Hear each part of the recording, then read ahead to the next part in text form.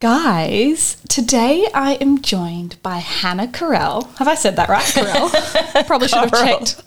Korrel. God damn it, I should have checked. It's coral like in the ocean, but I don't mind if you say Korrel because then people know how to spell it. To be fair, it is spelt Korrel. like Korrel. Just say Korrel. But it's Hannah Korrel. And she is... Oh, we're keeping that, are we? Yeah, no. We don't edit out anything. It's spelt Korrel. It's coral. She is the noble psych, and today we are going to talk about how to break up well. Now, Hannah is a fierce mental health advocate, and she brings neurology and psychology together to explain common life dilemmas, but minus the bullshit, which I like because we actually use we're Pilates without the bullshit a lot. So I feel like kindred spirits. When I found you, I was like, okay, she's a peach. I like this woman. That's actually my nickname, Peaches. Yeah. What? How did we not discuss that? Okay, that's a story for another time. I bruise like a peach, so. Oh, okay. Well, welcome to the Peaches family. Great to be here. Hannah, you help people learn skills like assertiveness, which I love, how to break up well, and how to have a good fight. Before we get into all the juicy bits, can you tell us what the hell a neuropsychologist is?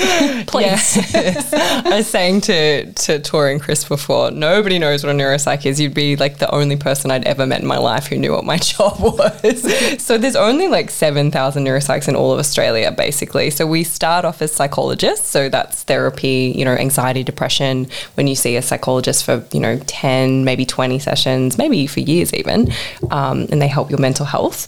A neuropsychologist is someone who's continued to go on to specialise to learn about brain disorders. So most people have heard the term IQ. Your IQ, we all have an IQ. It's your intellectual quotient.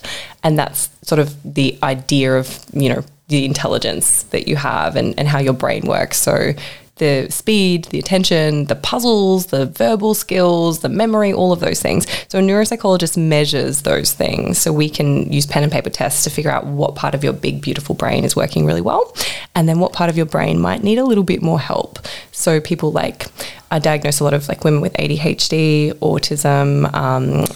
In the hospital job I do a lot of work with dementia and people with perhaps, psychiatric issues like borderline or substance addiction.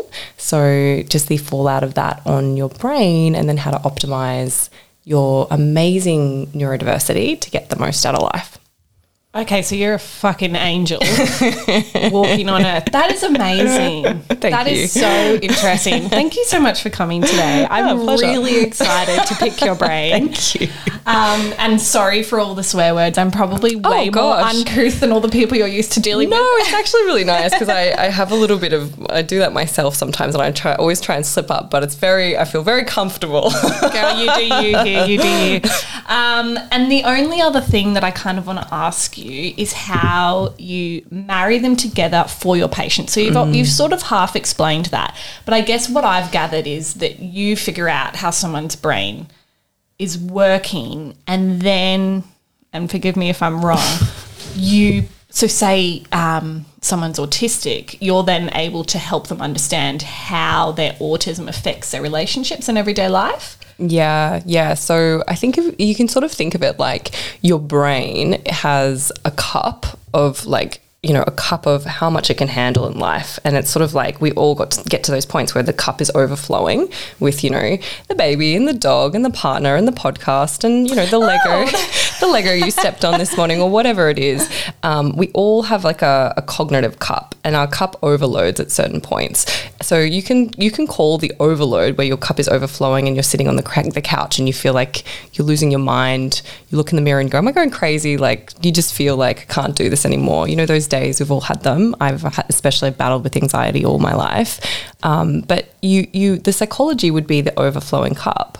And the neurology, the neuropsychology part is the size of the cup and how high the cup was full already. Where are you starting from? Some people wake up in the morning and their cup is empty and they're refreshed.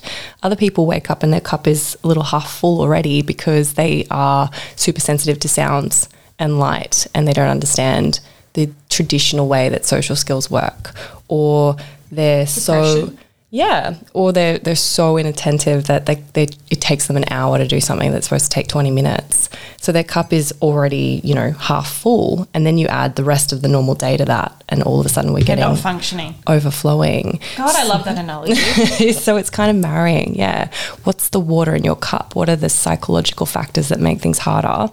But also just owning your own cup. What's your brain cup look like? How big is it? What's it already full of? And what is the amazing gifts that gives you? Some people might be super hyper-focused, or they can spot details really, really well, or maybe they're a little bit slower, but they can work out the solution to a problem from a totally different way of seeing it than other people would ever have thought about it. So it's kind of like that double-edged sword. There's a gift, but there's a cost to the gift, and we kind of figure out what's the gift and how can we ameliorate the cost. Amazing. Okay. I mean, I could talk to you way more about that. Second episode. Second ep for sure. But today I want to cover how to break up with key people or factors in your life. So it could be a toxic friend that you've had since high school and they're always cancelling your plans, or they're never remembering your birthday, or it's a bad boss or a bad job, or even a partner.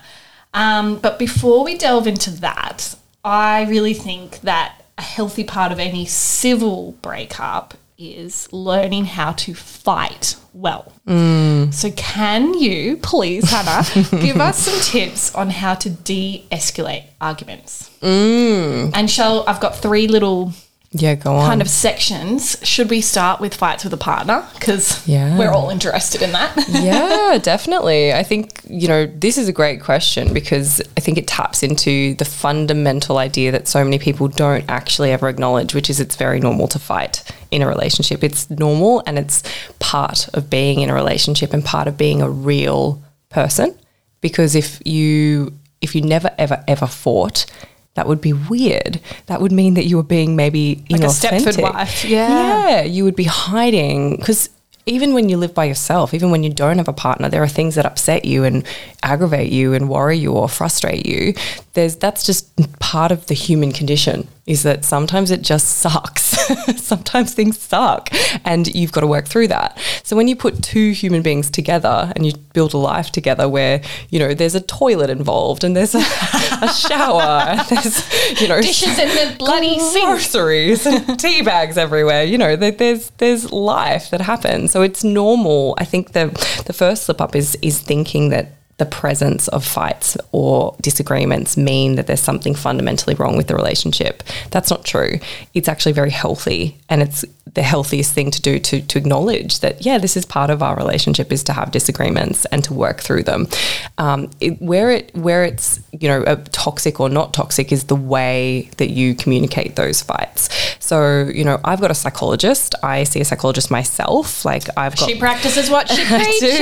I love it. Yeah, because I've had to work with really severe anxiety. So growing up, we just learnt to be anxious all the time. So I've had to manage that myself. And part of that is as you become an adult, realizing your ability to say when something's not right, and being able to not be afraid to say, when this happened, it wasn't quite right for me. And when that happened, it wasn't quite right for me. Can we try something different? And I think when you end up being, an anxious adult, as so many of us are, especially women, we can grow up,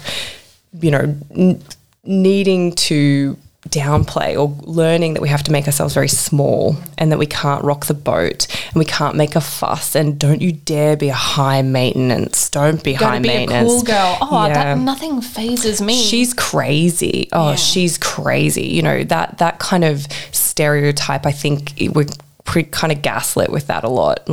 You complained about something.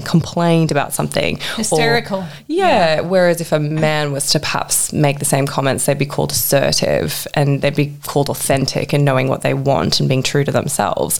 So, I think battling with that is something that a lot of people have to do, to know that when something happens and, you're you're not speaking it out. Like, why am I sitting here having this internal conversation in my head where I know I'm upset about something, but I'm not saying it out loud?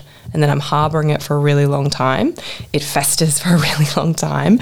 And then something, a few things happen, and eventually we kind of bottle it up, and then we sort of let it all out when we absolutely have to. And our partner's going, whoa, that was a disproportionate reaction. But we know it wasn't disproportionate because there was many things that was cumulatively adding to our cup. That's not fighting well, is it? Fighting well is saying at the moment, in that moment in time, when the moment presents itself, hey, this is not cool with me, rather than you've pissed me off, and then in 2 weeks when you leave the sponge in the sink, I'm going to fucking lose it. Exactly. Okay, being present and being confident in vocalizing what makes you unhappy. Yeah, being able to be your authentic self. What are the rules you have around being a partner? What should you be doing? What should you not be doing? And those are your personal rules, which might be, I should always make my partner happy. I shouldn't ever complain. I shouldn't ever say that I'm upset about anything. Just having an honest look inside yourself and maybe working with a psychologist to figure out what is it that keeps you from being able to be true or honest about what's going on. I think that's the more complex answer. The easy answer for fighting fair is obviously there's the red flags. So if you're screaming, you're yelling, you're swearing, or you're having those things done to you, that's when we start to move into toxic territory because it's making us feel unsafe. It's unsafe kind of behaviour that makes it very hard to work through an issue when one person shuts down because they feel attacked. Yes. Yes. It's all so true. You're ringing all the bells. Okay. Fighting, or maybe we should probably call this disagreeing in the workplace. Because that's like a whole different scenario where you've got to have your little professional hat on and your neutral tone. I think workplace is slightly more nuanced in the sense that you do need to put that professional face on, and you do need to modulate your tone of voice, and you do need to be wary about what you say and how you say it. I always say like the cover your ass principle is really good in those situations. That sounds like something I need to hear about. Tell me more. Cover your ass. So CYA, cover your ass. See ya. It's those kind of settings where we set expectations from the get-go. And this again taps into not being afraid to just speak your truth. So if you know something's not going to work out, and you can see that your crystal ball, you can see in a few weeks' time we're going to have an issue with the delivery of this project, or we're going to have an issue with meeting the supply demands, or whatever it is, because you can see that your work colleague or the people you're working with aren't meeting their requirements, sitting on it and not saying anything. And then when it blows up, going, I knew this would happen, and I know the fallout's going to hit me.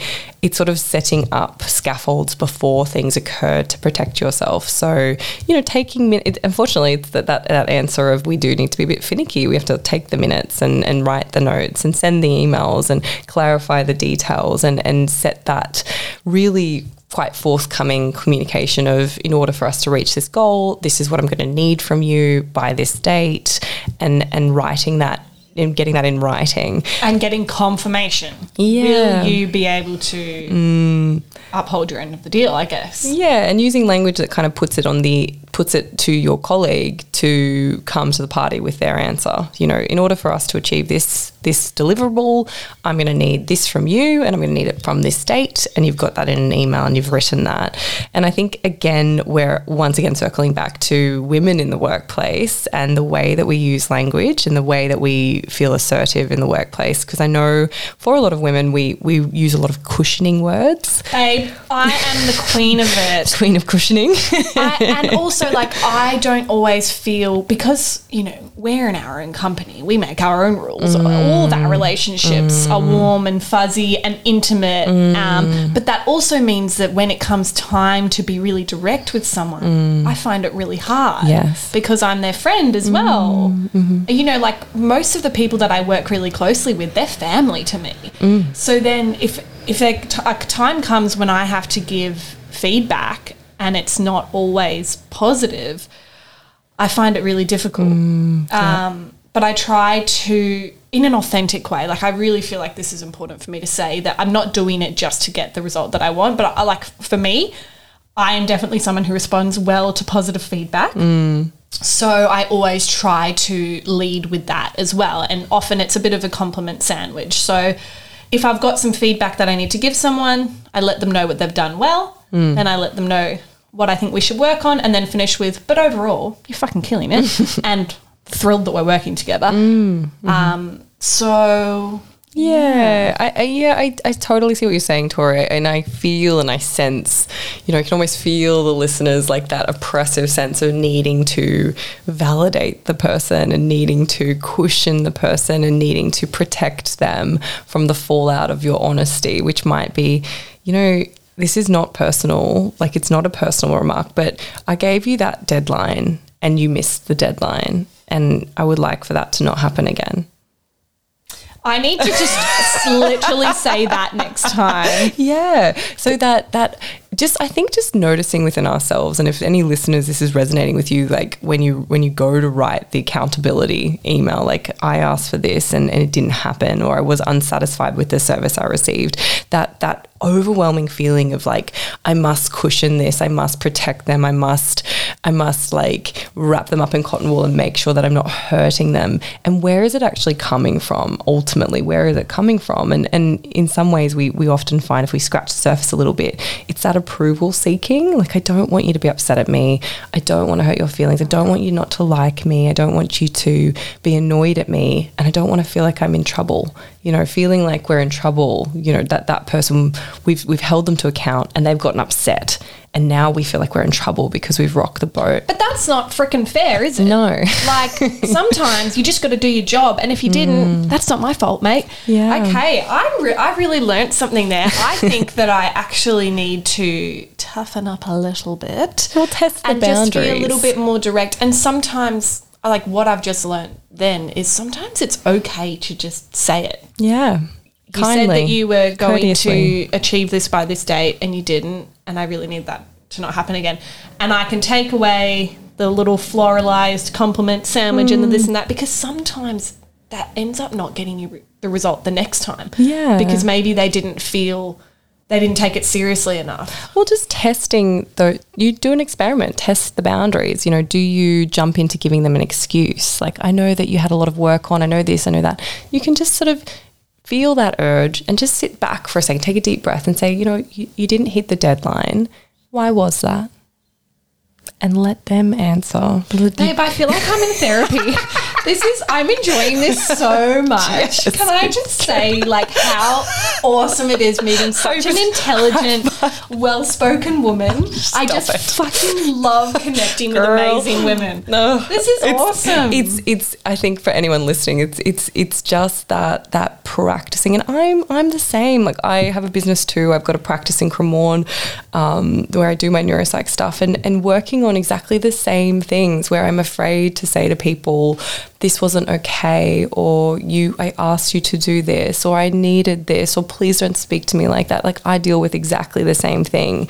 I've had nights, like a few weeks ago, I was crying in bed because I was like, I thought the receptionist was upset with me because I asked, and it just killed me in my heart. But, that working with that anxiety and where does it come from, and then just doing little experiments with ourselves where we go, am I writing the word just a lot? Like, just do a little experiment. I just said it then. Do a little experiment with yourself. When you write your email, or when you write your text to your partner or your work colleague, did you use the word just? Can I just ask? I just say? That's a cushioning word. That's a cushioning word to soften what you're saying. Can you practice deleting the just? Taking away just a little, I've done it again, a little experiment for you to see what happens. Does the earth shatter? Does the worst thing in the world happen, or is it fine? Yeah, and maybe everyone just needs to grow up a little bit and toughen up a little bit. You know what? My husband is really good at helping me do that a little bit more. And it really validates Peaches as a business and also helps us freaking function. And I'll write replies to things and he'll be like, okay, let's delete like 4 of these paragraphs. Yeah. He's like, babe, we just need to get to the point. They don't need to know that. And I'm like, but if, and no, you're right. Okay. so helpful to have the middleman. Literally man being the operative word here. A bit of masculine energy, a bit of BDE, baby. I love it in the house. I was like, what's BDE? I just clicked. I love that big dick energy. All right, moving right along. Well, we want BVE. BVE. That's what we're after now. Big vag energy. Yes, we can do this, ladies. Fuck yeah, I love that. And final question about fighting before we get into breakups. I find this one the hardest. Conflict with a friend. Yeah. I mean, well, I wrote a book about it. You could talk about this for days. Again, it's tapping into communication, and I know everybody rolls their eyes when a psychologist is like communication. I just feel like I'm such a stereotype saying that, but the hardest thing I've ever had to learn. I'm 34 now. In my 20s, I was crippled with the inability to ever say when something was wrong. To the smallest degree. A friend would be like, what do you want to do for dinner? And I'd be like, oh, well, I'm easy, whatever you want, I'm easy. And just that, so detached from feeling what I wanted, so detached from listening to my own gut instinct about what was right or what was right for me, because I just put everybody's needs ahead of my own, that I couldn't even say what I wanted for dinner because I didn't know. I'd be like, I don't know. But if I was on my own, of course I'd know. It's like a pizza. Of course I want pizza. I always want pizza. But, with a friend or with anyone who had anyone really, I just would constantly put other people's needs above my own. And it's taken me a solid, more than a decade to kind of get to the point of just realizing, no, I'm not perfect at this yet, but actually having that epiphany, that light bulb moment of, oh my God, I don't connect with myself to find out what I want. And then when I do know what I want, I get so afraid to say it. I get so afraid to say when something wasn't right, or so afraid to say when or what was in my best interest, or to say when someone was inappropriate, to the point that I had friends who were swearing at me when they were drunk, or just doing outrageous things, and I couldn't say to them, that's not okay to treat me like that. And on the flip side of putting up with abuse, it's also detrimental not only to yourself but to that friend. That is robbing that friend of a genuine friendship. Yeah. I don't want to be friends with someone who never tells me how they actually feel, who always just holds up a mirror and goes, oh yeah, whatever you want, because that's not friendship. The whole point authentic. It's not authentic. I want to grow. I want to learn about you. I want to embrace our differences. Be deeper. Go deeper in the relationship. And I think a big part of this was not knowing the language. I didn't know the right words to use to be assertive. I thought being assertive meant that, it was a big confrontation, and there were some toxic people in my life who, when I did try to be assertive, it was a big confrontation. It scared me. And I think that might, speak to a lot of people who are listening, where they've tried to assert themselves and somebody blew up at them and it was really unfair, and you get a bit scarred from that experience and you go, oh, I won't do that again. Oh my God, I'm not going to do that again. But it's that practicing, and I made an app called Assert Yourself now, where I've literally got my voice saying out sentences. When you called me an idiot, it hurt my feelings. Please don't call me an idiot again. And it's learning the script of how to be assertive, because we say be assertive, tell people what's going on, communicate, but we miss that. How? Yeah, we miss that second step of, well, what the hell do I say? What do I say? And in the moment, it's it was hard to say it in the moment, and knowing that it's okay to send it later and message them later, and it's okay to let somebody know after the fact that something wasn't okay too. So almost getting the permission of you being able to communicate, but then what do I communicate? What the F do I actually say? And I think we really lack this, the education in Australia and maybe other countries as well, where we're teaching young women and probably young men, this is how you can fight fair. This is how you can say when something's not quite right, because you're allowed to do that calmly and courteously and not screaming, not swearing. When X happened, it made me feel bad. Please don't do X again. and that's okay. And then it's on to, we're throwing the ball back, the ball of accountability. I told you, we're throwing the ball to the other person to catch, to go, oh, okay, I didn't realize, I'm sorry about that, I won't do it again. And either they're going to catch it and run with it, or they're going to drop it and be toxic. And that's when we know, okay, you don't want to give your ball to them anyway. We're going to have to move into breakup territory. So, but the first step is us actually taking accountability in the first place. Saying it. And also, I don't know, I'm a big believer in you got to give people the benefit of the doubt as well. Honestly, a lot of the time when someone might have offended you or triggered you, they probably didn't mean it. Yeah. And also, they will never get to learn better unless you tell them. Because if you never say anything and you put up with things, you just dictate for the way people to treat you. Getting into breakup territory, she says, all right, let's go for it.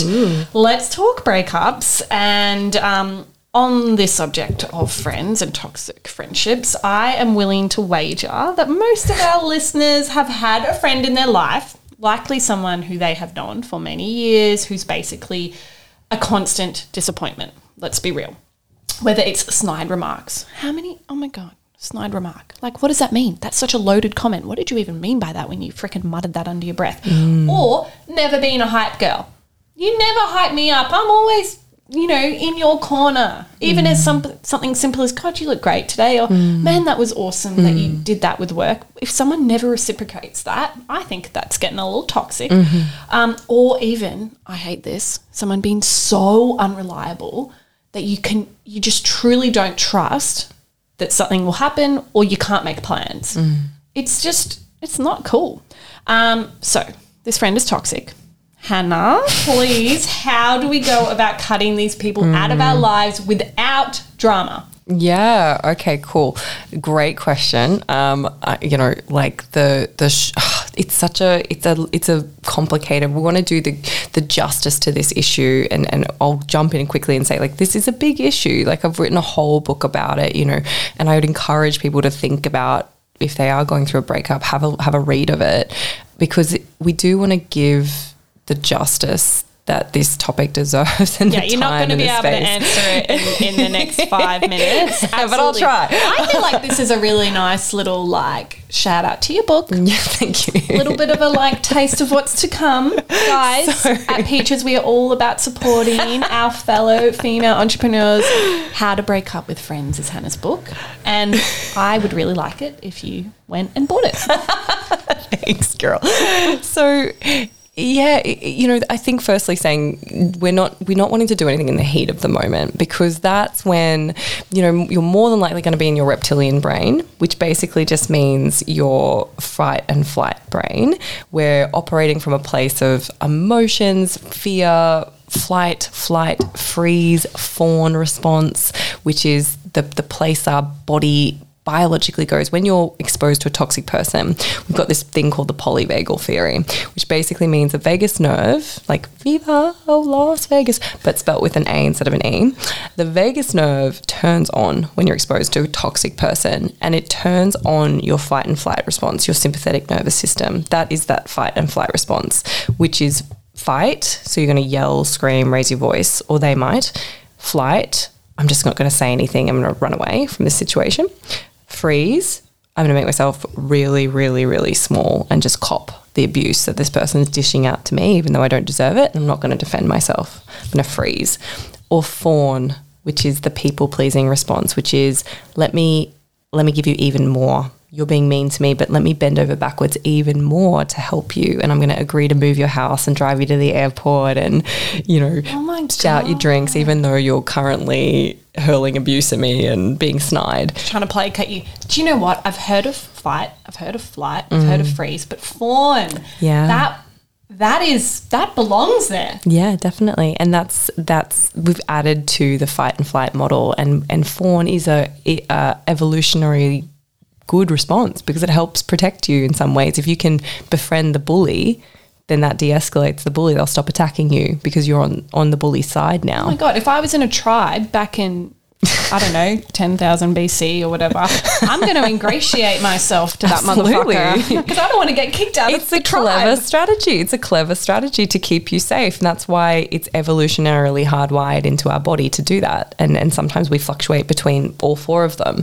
So in the heat of the moment, it is very hard to get out of our reptilian brain, get out of our emotional limbic brain, and get into our big, fat, juicy frontal lobes, which is the top part of your brain, which is not the reactionary emergency brain. It's the calm brain. It's your wise mind. It's your adult brain who can take a deep breath, think through the situation. It's that little voice that pops into your head when you're lying in bed awake at night, replaying the conversation. That guy. The one that goes, why did I agree to that? Like, oh my God. The one that doesn't commit to things in the heat of the moment. The one that thinks things through rationally and uses their calm voice and is able to articulate, oh, that's why that upset me. And we, you know, you've been in that place when later the next day you're like, oh, okay, now that I'm not in the situation, I can think it through. So giving yourself the space to do that is very important. And I'd say if you're a few cocktails down and, you know, your friend has insulted your, you know, your outfit or made a snide remark or made you the butt of the joke, probably that is not the time to action the friendship breakup. And the steps ahead is, have you communicated with that friend? Have you given them the warnings? Have you let them know what upset you? But then if we get to a point where we know, okay, it is time to break up with this friend and it's not working for me, there are a couple of different ways you can do it. And I talk about in the book the two different ways we can go about this. One is kind of the readjusting of effort levels. For people who we might continue to have contact with because they're our sister-in-law or because they're part of our big friendship group and we know we're going to see them again. Right. So you just got to scale back because you can't be invested anymore. Yeah. Less time. So whatever time, energy and money you're putting into that relationship that you're not getting back, why do you continue to put that time, energy, money? You can still be cordial, you can still be polite, but it might be that, okay, when we're not going to be flying to Melbourne for their wedding, we're just going to send them a nice card. You know, we're readjusting the effort levels. Though that might work in some situations, readjusting effort levels. In other situations, yes, you may need a very direct breakup. And I've got a lot of scripts in the book about how you might word that and where you might do it and how it might occur. But that's very helpful. But essentially, it's about being able to say, you know, to this person who's being quite toxic and after repeated, you know, I've asked you not to do that. You've just done it again. I'm going to leave now. I think it's helpful for people to know, and I'm a big advocate for this, not all breakups have to be something that you do face-to-face, especially if that person is really toxic, which is probably why you're breaking up with them, and you know they're going to raise their voice, swear, air all your dirty laundry, get really heated, and you might feel quite physically or emotionally intimidated around them. Sometimes it is really safe to be able to curate a message that is, you know, like a text. I'm a big advocate for text messages. I know, like, lots of people think, you know, Sex in the City, Kerry, where she gets broken up with a Post-it note. But it's a different time. Like, this is a different time. This is 2022. Like, we can communicate. It's a different time. We can communicate through writing. And often through writing, it's a lot less heated. It gives you a lot of space to really think about what you want to write and how you want to write it. And say what you want to say without being interrupted. Exactly. And it also gives the recipient the time and space to read through that message and take their time as well to think through what they want to respond and how they want to say their answer to those things or you know what whatever it is that they're going to reply with. It gives you both kind of that, it gives your reptilian brain that space to take a breather and write something that's not in the heat of the moment. Now, some people might go, I want to do it face-to-face, and that's fine. If you want to do that, I would just advise people think of a neutral place. You know, don't do it at your house. Don't do it at their house. Don't drive in the same car to the cafe together. Oh, God. Don't have their keys to your car. They've got your keys in their handbag or something. You know, you want to make sure that you're protecting yourself, and we're just thinking through forward plan for what the issues might be. Or maybe we can go to a nice little cafe, or maybe we can go for a little walk, or maybe we can sit down at the park and have a little chat. And being able to say, like, hey, look, I'm in a place now where I can't put as much effort into this friendship as I have in the past. And you probably notice I'm going to pull back a bit. I can't actually put as much effort as I used to. Or it might be, hey, this friendship, I've given you a few warnings about the way you've been treating me, and I find that I'm leaving our interactions feeling worse than when I come into them. And at this point in our relationship, I think it's better for me to part ways with you now. Thanks for the times that we've had together, and I wish you all the best for the future. I mean, it's very grown up. It's very, so very grown up. Scary. Rather than ghosting someone. I have a lot of respect for that. And I also have a lot of respect for the opportunity that you give someone to do better. Yeah. Because if you don't tell them, then how the hell do they know? But you got to have a boundary. You've got to have a limit. Okay, well, we could talk about that all day, but let's talk about an awful boss or a job, work environment that either leaves you bored to tears or, worse, so incredibly stressed that you're on like the verge of a panic attack every time an email pings. Yeah. And I guess I also want to preface this question by saying that when it comes to our professional lives, the last thing we want to do is damage our reputation by acting either with too much haste, reptile brain, I've learned, or with way too much emotion. Yes. So how can we exit a nasty job but keep our reference list in check? Yeah, this is such a great question, and I've been there too with workplaces that have been toxic in the past, where exactly that, people are. I think what can often happen is, and in my experience, it was like that over scrutinization of your performance, where there's a microscope being put on you and everything you do is being sort of overly scrutinized. And what we know from the literature with bullying in the workplace is that when somebody is over scrutinized, when we watch what somebody does with a fine tooth comb, with a magnifying glass, it causes anxiety. And what does anxiety do to performance? Well, it tends to make you miss details, make more errors, and make mistakes. So by virtue of the fact that you're being over-scrutinized, you're more likely to make mistakes. So it's almost like this self-fulfilling prophecy, and that's why things can get really messy and difficult when we have, being performance managed in the workplace, or when we choose to let somebody know, this is what's happening to me in the workplace. If you trust, your HR department and you say, this person's made inappropriate comments to me.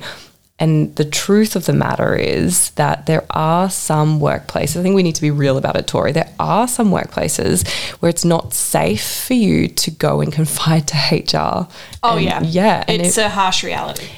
I think this is where this is us stepping into I don't want to sound cliched by saying it, but stepping into your power of going, what does your gut tell you? Is this a workplace that's going to protect you and take care of you? Is it a HR department that's going to protect the individual? Or what's the pattern of behaviour by that HR department? Has there been is it a freaking club? Is there a trail of destruction of anyone else who's ever dared to say something was wrong? What happened to them? How were they treated? Did they get ousted? Did they get performance managed until they couldn't handle it anymore and then had to leave the workplace? So look at the track record of the company. Like, do they protect people who step forward and speak out and say, whistleblowers essentially, who say this person's behaviour is inappropriate? How do they manage it? Or do they have a pattern of turning against the individual and protecting the bigger company and making you the problem? So I think it is really important to acknowledge that does happen. We don't live in a utopia. Unfortunately, it's not all going to be fair in love and war, is it? Yeah, and I think it would be unrealistic for me to say every workplace has a good HR. Just trust your HR, go and tell your HR, because you might not work in a place that has a HR that you can trust. So getting external advice can be really valuable. So there are a lot of professional coaches, there are, assertiveness training courses, and there are just, places you can go if there's a senior person who works in that environment, who maybe works in a different company or who you used to know when you were at uni. Is there a lecturer you can approach? Is there a friend who's in the area? Is there a friend of a friend, someone you can touch base with, just to see? I think getting validated and checking in to see if you're being gaslit a little bit, checking with someone who doesn't have a vested interest in the company. There's no bias there. So you can sit down and you can say, this is the email that I got from my colleague, or this is the way I was treated. And they can say to you, I think you're being a little bit oversensitive. I was about to say, I feel like there is the important flip side to not bring your bias into the conversation. Showing an email or doing something like that is a really good idea, because sometimes when there has been not one job, not two jobs, but maybe three jobs where there's been a bit of a repetitive pattern, sometimes you do have to hold a mirror up and go, okay. Is it me being oversensitive, or is it really, truly there's a problem here with, I think that's why I say having an external support can be really helpful, because you know they don't have a vested interest in the company. You know they're going to give you an honest answer. And if they're not, you know, your sister or your mum or someone, then they probably don't have a vested interest in you either. So they, you know, being able to say, look, I would really like some honest feedback. What is your opinion of this? And just kind of gauging with that person, does this sound reasonable? What are your thoughts on this? That can be a really great roadmap to help you know, okay, am I being a little bit disproportionate in my reaction? Or was it true that the way that they've worded this or the way that they've spoken to me wasn't actually appropriate? And then we can activate the next step, which is to communicate again, you know, hey, like, please, next time I need you to give me so many days notice ahead of time, or next time I need you to just let me know XYZ, and setting those expectations, setting in the scaffold I mentioned before, the cover your ass principle. So what can we learn for next time? What went wrong? What can I do for next time to make sure that doesn't happen again? And if it's just, you know, protocol issues and deadline issues and timeline issues, those might be workable things. And like things that you should want to be workable, because you're never going to walk into a job and do it perfectly. There's no point in that. So I think it is important, like I do think, and I don't want to sound like I'm old, but I do think there can be a little bit of a trend towards, oh, that was too hard, no, I'm leaving. Oh my God, this is toxic and this is exhausting for my mental health. Sometimes you have to try and you have to learn and you have to accept that sometimes constructive feedback makes you a better person and develops your professional skill set. So sometimes, you know, I mean, like in my days before Peaches, like sitting down with an editor in some of my writing jobs and having them in a really like kind and considerate way, basically with a red line, scratch off half of the shit that I've written, was the best thing that could have happened to me, rather than me being like, they don't trust my artistic voyage and I can't work under these circumstances. Like I do sometimes think that in a work environment particularly, we do have to learn how to grow and take feedback. But this podcast isn't about that. This podcast is about breakups. But I do think it's important to know when a breakup is appropriate, I suppose. That's what I'm kind of getting at. Yeah. And I think you're tapping into when we're taking things personally. And again, this is that tendency women have to second guess ourselves and second guess our perception of, am I reacting disproportionately? Is my emotions correct in this situation? We second guess our emotions a lot, and it is important not to be, you know, overly emotional in a work setting, but we can express disappointment. We can express frustration when someone's been overtly rude or aggressive or undermining you. There is a place for feeling down and sad and affected by that. As you say, you know, this is that beautiful wiggle room of learning to communicate.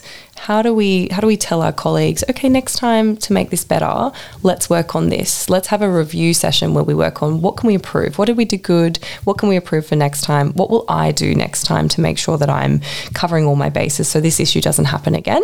And then, you know, if that communication continues to break down, then maybe down the track going, is this really working for me? And do I need to think about, you know, whether this is working for my long-term career goals? And as you say, like sometimes it really does take time to settle into a workplace and find your groove and to find yourself in that workplace and where you fit in and how the style works and how the culture works. So, you know, giving it time is good, but I think making sure when you do that little period of wiggle room or period of time, that you do take care of that part of yourself that might be sad or that might be struggling.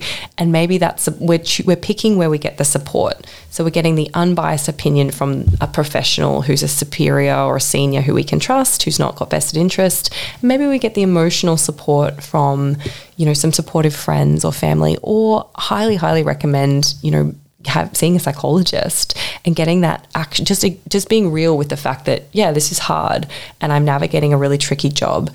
And whether it's real or perceived, I'm really anxious. I'm really, really anxious. It's okay to be anxious. It's okay to have imposter syndrome. It's okay to feel like you don't know what you're doing or that people aren't really supporting you in the way that you need. You can have two feelings at the same time. I want to make this work. I'm committed to making this work. Oh my God, this fucking sucks. We can have those two feelings at the same time, and we can honor both of them by working hard in the workplace, but also getting the support that you need external to that. So can you go and see a psychologist? Can you seek that support elsewhere? Can you get the emotional support and validation from a professional to help you navigate those complex emotions? And knowing when to separate. I think that's really important. Knowing when to separate your emotions from a job. I'm just thinking of a few of my friends, and my most successful friends are the people who are able to, in a healthy way, not over the top, but in a healthy way, actually sort of compartmentalize their lives in their professional career. And they're able to kind of just switch on their professional mode, not take it personally, and take emotion out of things and just focus on getting the job done. And I do think that traditionally this has sort of been a stereotypically male kind of skill. But I think that as women, we are really learning that we also can function in that way. And we don't have to always 100% of the time live in our feminine. I think that both men and women have feminine and masculine traits, and that they have a really valid place in our lives, depending on what time of the freaking day it is. When I'm writing an email and I'm on a video call and I'm trying to negotiate something, I might step into my masculine and be direct and not overthink things and not feel emotional. And then when I'm with my daughter, I'm a freaking puddle on the floor. Dive in, let's go. And I think kind of what you're tapping into is, if you think of like you as a person, like me as a person right now, I'll give you an example. Like think of yourself as an iceberg, like remember Titanic, like the top of the iceberg shows, but then there's everything underneath the iceberg. So for me, really fundamentally at the very bottom of the iceberg was this ultimate fear of unlovable or not good enough. And then that permeates up the iceberg to how we interact and what everyone else sees. And that the way that comes out might be validation seeking, making yourself small, not speaking your truth, getting paranoid that people don't like you, getting highly, highly anxious. All of those things are things that I've had issues with and I've had to work through. And that's what everyone can see at the top. And where is it coming from underneath? And this is kind of that, as you said before, holding a mirror up to yourself and figuring out, where does these things come from within me? Why do I have that? Why it's the lens through which you're interpreting the world. And sometimes there might be totally benign situations that aren't a personal attack and you've interpreted it as a personal attack. And because sometimes there's that history and you're carrying this suitcase since you were 7 and fucking old mate Joe Bluggs doesn't know that. He just wants to, that's really interesting. Ding at the top of the iceberg, but it's hit you down at your very core. So, and then that also steps into knowing your worth. So you are allowed to, as you say, like a man would just say, the deadline is blah. We are allowed to just say, the deadline is blah, without it meaning that you're not good enough, or you're not kind enough, or not nice enough, or they won't like you, and all of the other things that our brain does, which comes from a place of approval seeking, which is that bottom of the iceberg again. Like, this is us. Sometimes we just, and this isn't about deleting that stuff. That stuff is part of you.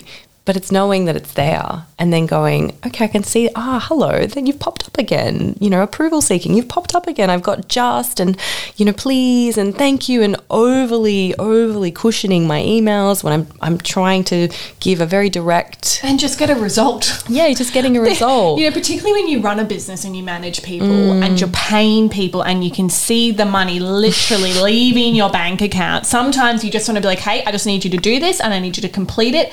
And if it's not good enough, then we'll talk about it. And I don't have time to have a therapy session with you every single time we have a discussion about something. I mean, I used to, I think I'm starting to do it less and less, particularly because we've sort of got newer staff where I don't have the background of the deep friendship. Not that I'm not friends with our newer staff, but I think I used to preface like any direct feedback. I'll be like, hey, I'm going to talk business now. It's not personal, but I actually just need to be really direct now, and I'm going to just talk about results. And that it was actually quite helpful. And I mean, I'm also a sensitive soul at times. So I think, even I work with my husband. So sometimes we need to be really, really direct with each other. And then sometimes we can have a snuggle on the couch. Yep. So I think setting expectations and switching through the roles and knowing when and sometimes it's really good to just say to someone, hey, I'm just going to be really direct, because also we're all on the same freaking team here. Yes. We all want the same result. Yes. A win for you is a win for me. And me giving you this feedback means that I just want us to do better. Yeah. Yep. And that's, I love that example of I'm going to go into business talk now. That's, again, we're setting the expectation for the subsequent conversation. So we're laying the groundwork to let the person know. I'm covering my ass. Yeah, good job. CMA, CYA. I'll cover your ass. Yeah. That's fantastic. And, I think just to really re-emphasize to anyone who might be going through these tough periods where you are being crippled by the huge pain that is a toxic workplace, and the cumulative effect of that is a bit of a snowball on a hill. It gets one small thing gets bigger and bigger and bigger and bigger, and for everyone else in the workplace, they've forgotten the last 12 months of what's happened to you. But for you, you're walking in with that on your back every day, and it can be exhausting. It can be burnout central. So I really encourage anyone who's gone through that or is going through that, reach out, go and book in with your GP, get a mental health care plan, go and speak to a psychologist, and let yourself have, if we go back to the mental cup, the cognitive cup of your brain, when you talk to somebody who is, a professional in the space, not a partner or a sister or a brother, but really someone whose job it is to work through these things with you, you are emptying your cup. You are giving yourself a bit more bandwidth to be able to deal with what happens in life and deal with whatever shit gets thrown your way. So you don't have to do this alone, is what I'm trying to say. And you deserve to be heard, and it's okay to not be okay. Yes, absolutely. Love it. Okay. All right. Let's finish with the spiciest one of all. Breaking up with a partner. Oh, God. Okay. So romantic relationship breakups are always a bit like walking over a field of landmines. There's grief, attachment, jealousy, blame, desperation, insecurity. I mean, these are all things that words that I sort of conjured up when I thought of breakups. The list goes on. Where is the best place to start when it comes to detangling yourself from a partner? Because it's there is just every crevice of your, I mean, for me at least, when I'm in a relationship, I'm all in. And, a job, while work can be really all consuming, at the end of the day, that's the job. And a friendship to an extent can be the same thing, but a partner, that's a really a deep relationship. Yeah, and the thing about a breakup is there is a physiological part of your body that experiences that. So I always like to say, there's a part of your brain, it's called the anterior cingulate gyrus, which is the part that lights up when you feel emotional pain. It's the same part of your brain that lights up when you feel physical pain. So if somebody punched you or kicked you, it would light up. If somebody broke your heart, rejected you, called you a name, the same part of your brain lights up. Okay, validating, really, because they talk about that a lot, you know, dying of a broken heart or something hurting, like feeling that pain. The same part of your brain lights up. Yeah, and your reptilian brain is turning on and very literally is flooding your body with a bunch of stress hormones like cortisone, adrenaline, you know, that sick, awful, dreaded feeling you get, you know, and anyone going through a breakup, you know, that feeling of when you feel safe and maybe it's going to work out, and then you don't feel safe and you're like, oh my God, it's not working out, and you immediately, your body is full of that awful, awful feeling. Every cell in your body is screaming at you, stop this, fix it, don't let this happen, because your body doesn't want to be in that state of physiological pain. So in a breakup, literally taking a Panadol helps. Yeah, I'm not kidding, because you get neuro pain in your body. Your body physically feels the manifestation of what's occurring to you. So it's not just an emotional thing. It can be very, very deep pain that we're experiencing, and that can make it really hard to navigate, you know, emotions when we break up, because there is a lot going on there. We are in our reptilian brain. I think a good signpost, if you think back on your previous relationships, you know, if you bumped into that person on the street, would it be cordial? Would it be polite? Like, hey, how you going? Nice to see you. Take care. Bye-bye. Or would it be like, you mother effing blah, you know, like, how do you speak about your exes? Is it like, that person was so toxic? Like, what is the trail behind your partners? And sometimes it's a little bit of a good signpost for us, because if all of our exes were saying, I could never speak to them again, if I bumped into them, they'd be screaming and yelling. I've got one common denominator there. Yeah, I see what you're saying. It's kind of starting to show us that there may be some parts of our own behavior that's contributing to how things are going in a relationship. And it can be that we don't speak out when something's wrong, and it blows up and we get hot and cold because, you know, we're into it, and then they do that one thing again and suddenly it's triggering this whole big backlash for us. Or we've been in a really traumatic relationship in the past where we got abused or taken for granted, emotionally manipulated, coercive control, financial power taken away from us, all sorts of things that can scar us, and then we might bring that in. We're all bringing stuff into a new relationship, which is why I said before, it's normal for us to have stuff. It's normal for us to fight. Everybody brings their baggage into a relationship, and it's about how you navigate with that partner. What is the dance that you do with them when you fight? We all do a dance. Maybe you learnt some steps in previous relationships. You learnt some dance steps and they learnt some dance steps, and you want to do a different dance, a healthier dance together when you communicate, but you keep slipping back into this old way of fighting where it starts with this and then they start to yell and then I get defensive, and then before we know it we're screaming, and then we depart and we don't speak for a week, and then we come back together and it's big, like we keep going back to these old dance steps. So I think taking some time to reflect on, how do I work in a relationship? How do I describe when I have an issue in a relationship? Am I forthcoming about it? Do I hide parts of myself from the person? Do I feel like I can be real and say, when you did this, it upset me? Do you feel like you can communicate when something went wrong? Do you feel like your partner then responds to what you've said in an adult fashion and a mature fashion, and is able to take on board that information, use it next time to improve things? And if we're growing together, and each time we have an issue, we get a little better at dealing with it, we learn a new dance step together, we get a little bit better, that's really promising. It's showing us we're going in the right direction. But you might get to, you know, the 3-4 month mark when the thin veneer of the honeymoon wears off and you see the true person. You go, okay, right. And we're working on it. I've explained the issues, and that person they're not engaging with me. And you kind of can think of it a bit like the triangle of parent, child, adult. Maybe sometimes we slip between being the child in the relationship, I'm naughty, I'm bad, or the parent, you need to do it this way, and they put you in that parent role. Well, you didn't tell me, and they're forcing you into the parent role. We're not the parent or the child in a relationship. Neither of us are. We both want to be two healthy adults, which is two healthy people saying no one's in trouble, no one's bad or naughty. We're just two adults who are figuring out, do we align together? Do we align together? You might be somebody who you like to swear and yell in your fights, but that doesn't align with me. Maybe you're somebody who likes to spend all their money on, habits like, doing heaps of substances on the weekend and drinking a lot. That's okay. You're not in trouble. You're not in trouble. You're not a naughty child who's in trouble, but that doesn't align with me and my lifestyle. And that's what we're trying to figure out together. And it could be a respectful conversation of, are we trying to align together? Are we both working on compromising?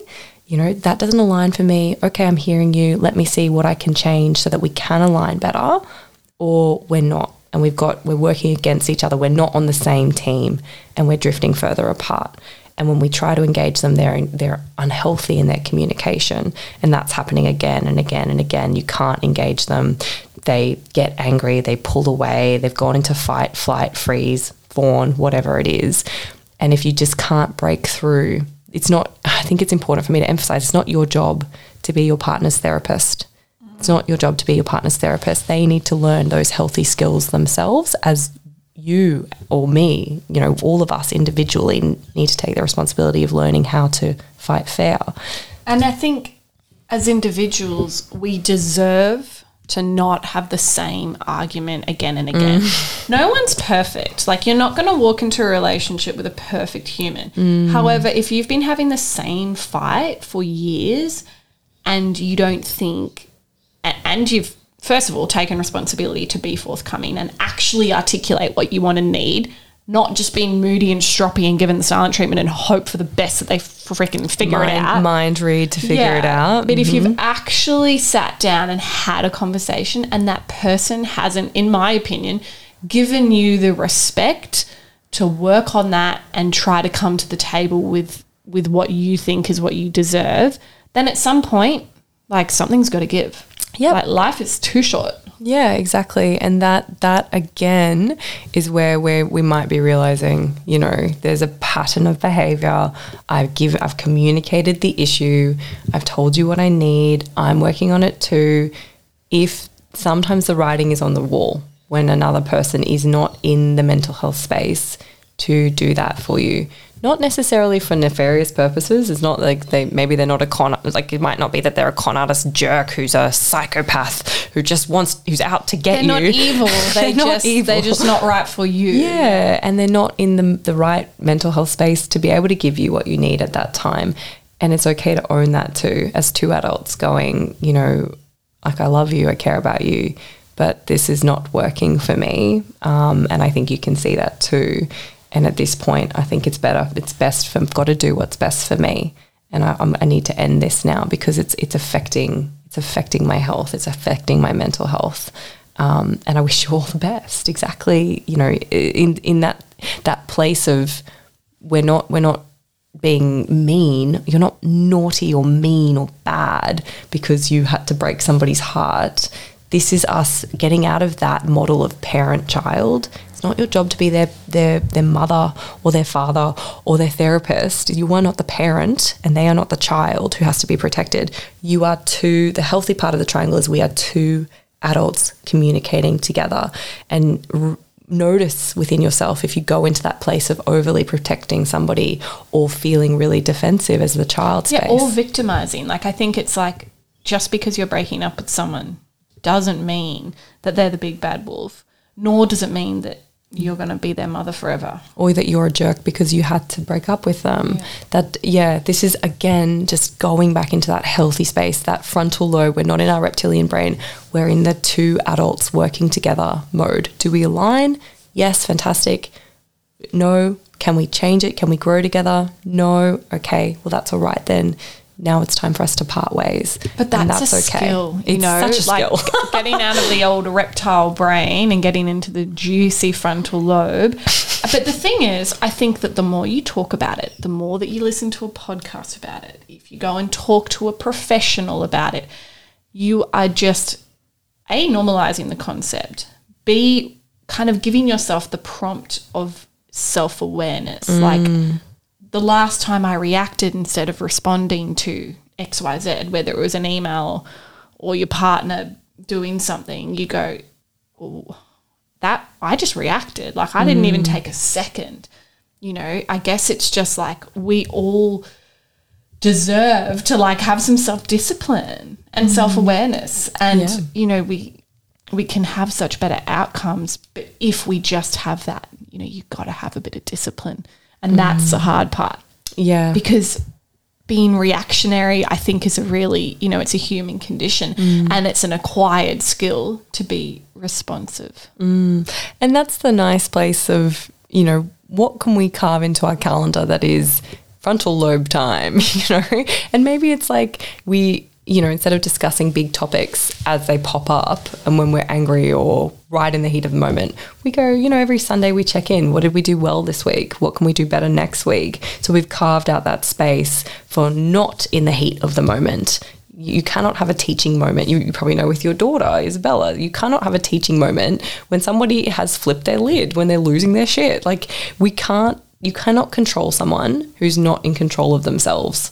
So people who in the moment they're upset, it's 11 o'clock at night, you've just hit another obstacle. Sometimes it is healthy to park those things and to carve out that safe time when our emotions have de-escalated. We know Sunday we're going to chat about this. We're going to talk about the feedback sandwich. This is what we did so well this week.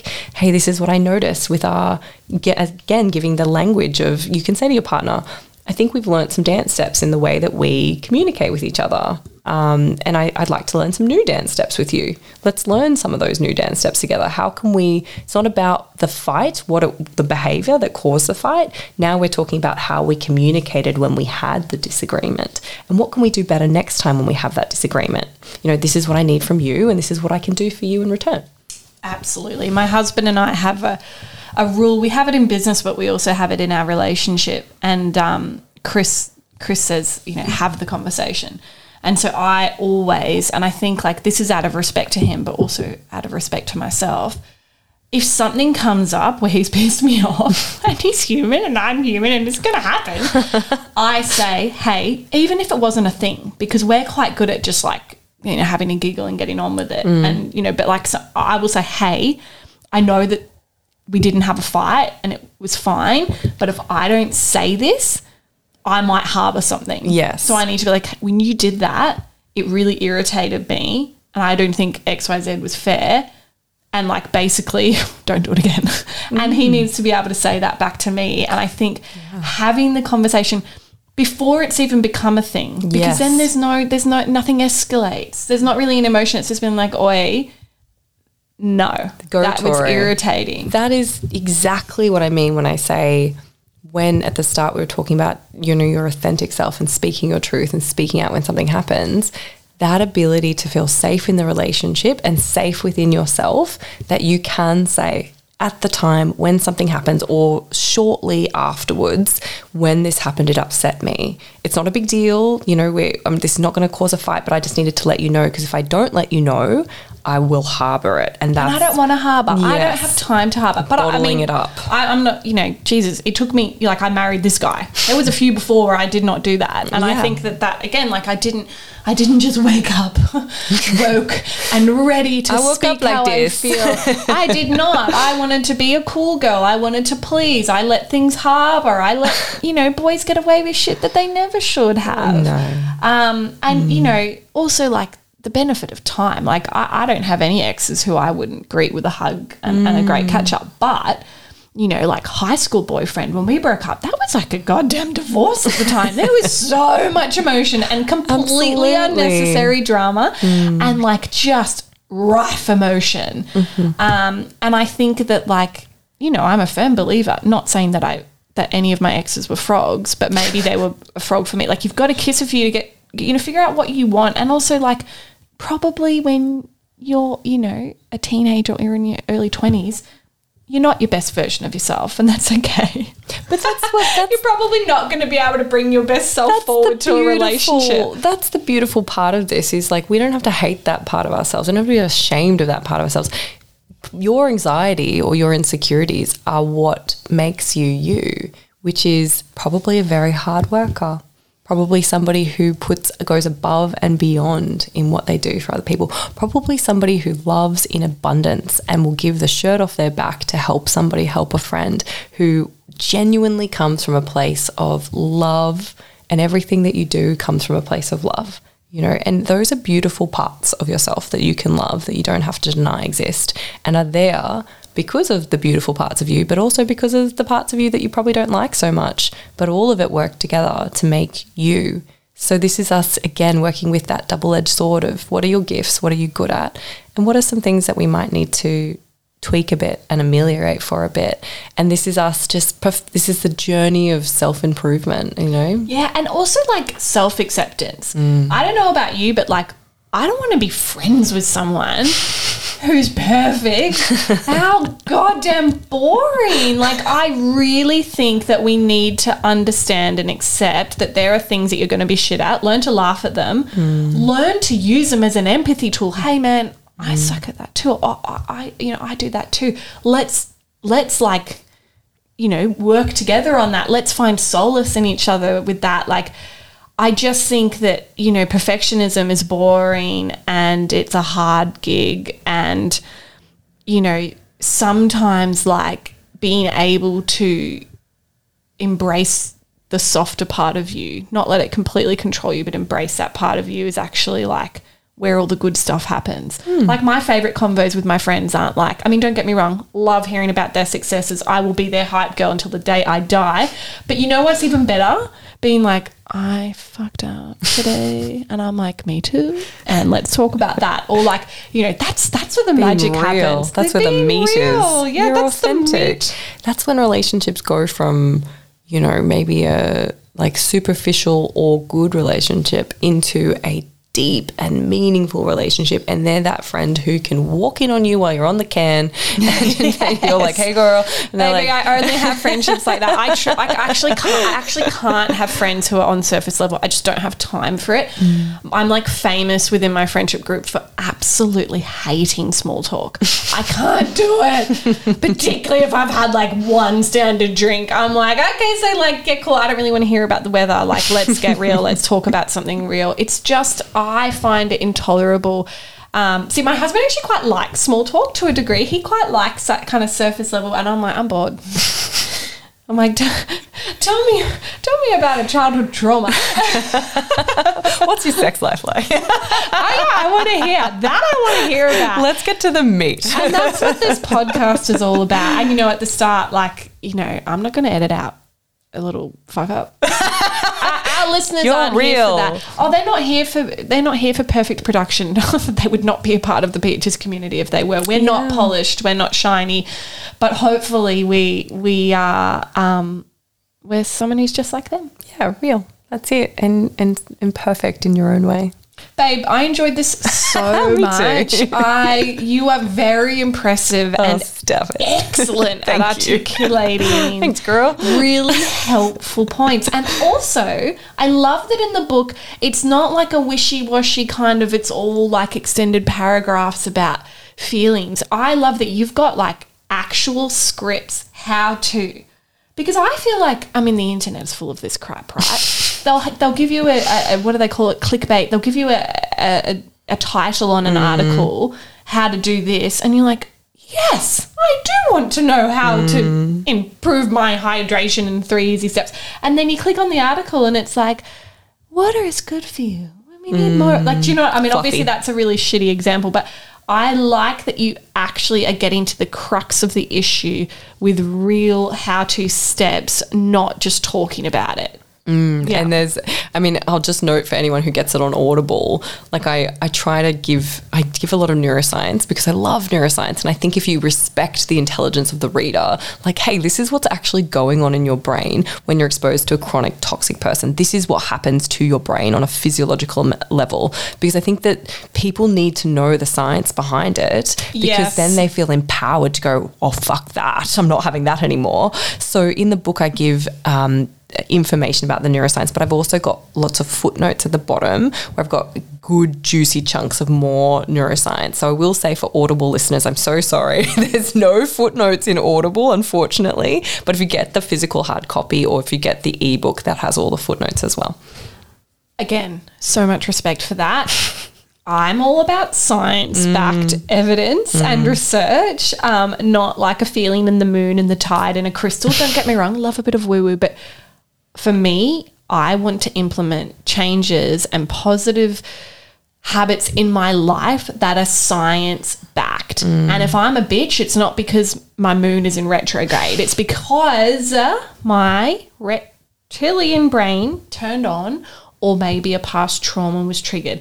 And I need to take responsibility for that and not say that, oh, it's an Aries thing, it's a Leo thing. Again, love star signs, but I think we're going a little too far in that direction. Or, you go like, well, what's the longitudinal impact of chronic exposure to a toxic, strained friendship? Well, the literature tells us it's on par with the damaging health effects of obesity and smoking for your long-term health. Yeah.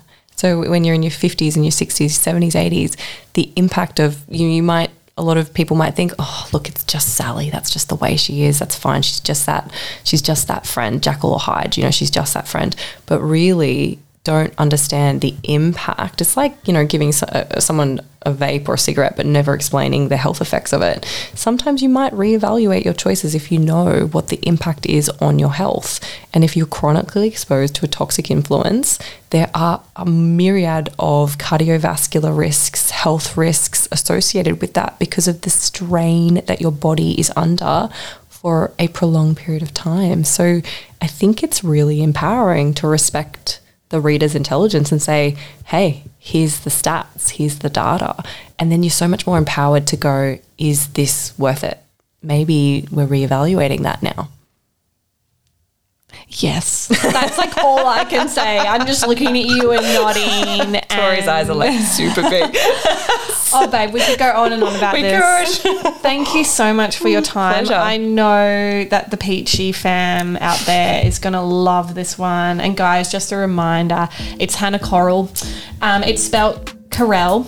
And her book is How to Break Up with Friends. Where can we find it? So if you guys want to come and join me on my Insta, it's at @NoBullPsych, and I've got a little linked tree. It's probably the best way to find things because, Google, whatever. Just use the link tree. You know what? The links go directly. Our show notes will have all of this anyway. Head to the show notes of this podcast episode. Booktopia. Thanks for tuning in, guys. Thanks, guys. Thanks for having me. Laters.